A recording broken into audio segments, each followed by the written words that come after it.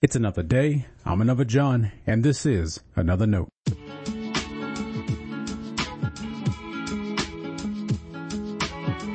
Today's edition of Another Note is titled, Let's Get Traditional.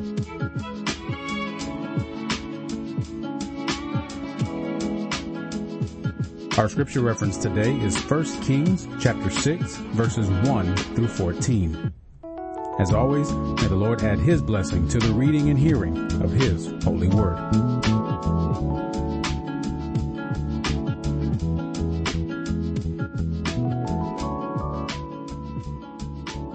In the 480th year after the Israelites came out of the land of Egypt, in the 4th year of Solomon's reign over Israel, in the month of Ziv, which is the 2nd month, he began to build the house of the Lord. The house that King Solomon built for the Lord was 60 cubits long, 20 cubits wide, and 30 cubits high. The vestibule in front of the nave of the house was 20 cubits wide, across the width of the house. Its depth was 10 cubits in front of the house. For the house he made windows with recessed frames. He also built a structure against the wall of the house, running around the walls of the house, both the nave and the inner sanctuary. And he made side chambers all around. The lowest story was 5 cubits wide, the middle one was 6 cubits wide, and the third was 7 cubits wide. For around the outside of the house he made offsets on the wall, in order that the supporting beams should not be inserted into the walls of the house.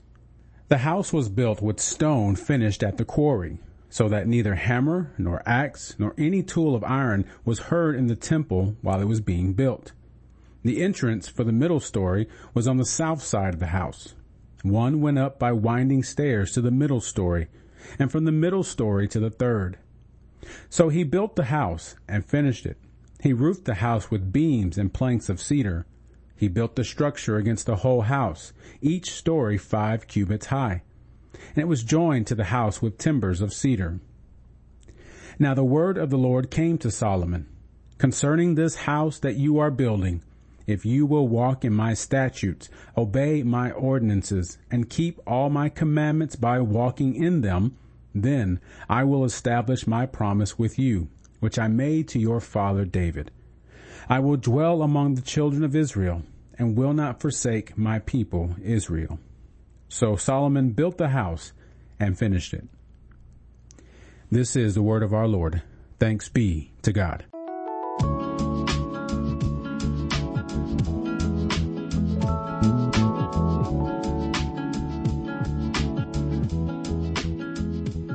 Someone once said, tradition is the living faith of the dead.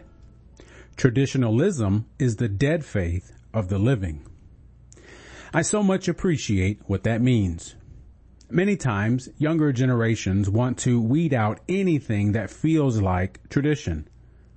They overcorrect and don't realize the meaningful aspects of corporate faith they're missing. Tradition has great value and adds life to the church today. On the other hand, older generations often want to hang on to what they know. Under the guise of tradition, they stifle the Holy Spirit's inspiration. Neither group is listening to the Spirit, and the church suffers. Both groups need to reject traditionalism because it isn't about faith. More often than not, it's about control. An older saint once politely instructed me to not bring drums in my church. My church.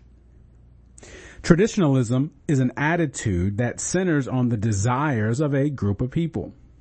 Those desires may involve Jesus, but they aren't grounded in Him. I learned that through hymns. Many of the hymns are Christ-centered, and many people have learned that many hymns teach theology and faith.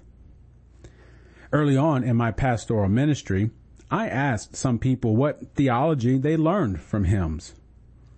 Their responses were generic enough to show me they loved the tune more than they paid attention to the theology. Traditionalism. When most people talk about tradition, they don't go back far enough. Tradition, then, is not merely what I used to do that I still like to do. Tradition shapes and forms the church's faith more than that. It doesn't merely fill our time. It influences our character and speaks to our reality. We remain in communion and conversation with the church of old through tradition. Once I arranged for our church to sing the Psalms. The response was not great.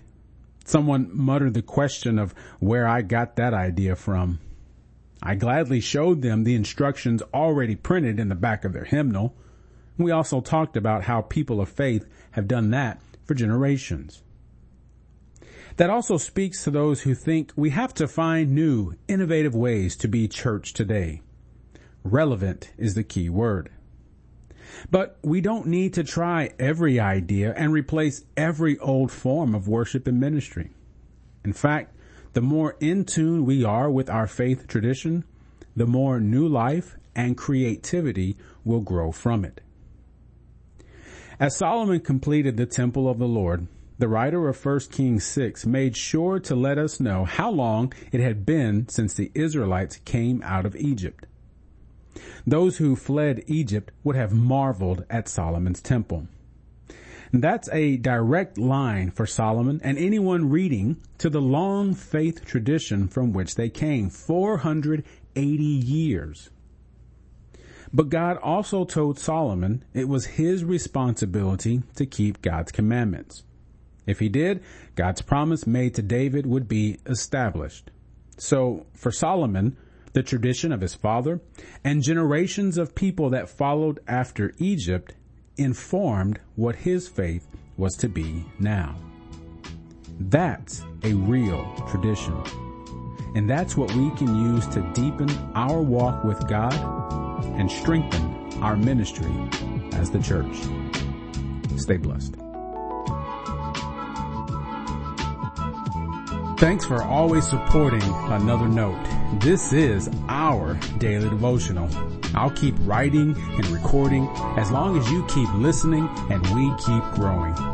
If you ever find Another Note on iTunes or anywhere else podcasts are available, make sure to leave a review so others can join us. The easiest way to connect with me is online at anotherjohn.com. God be with you.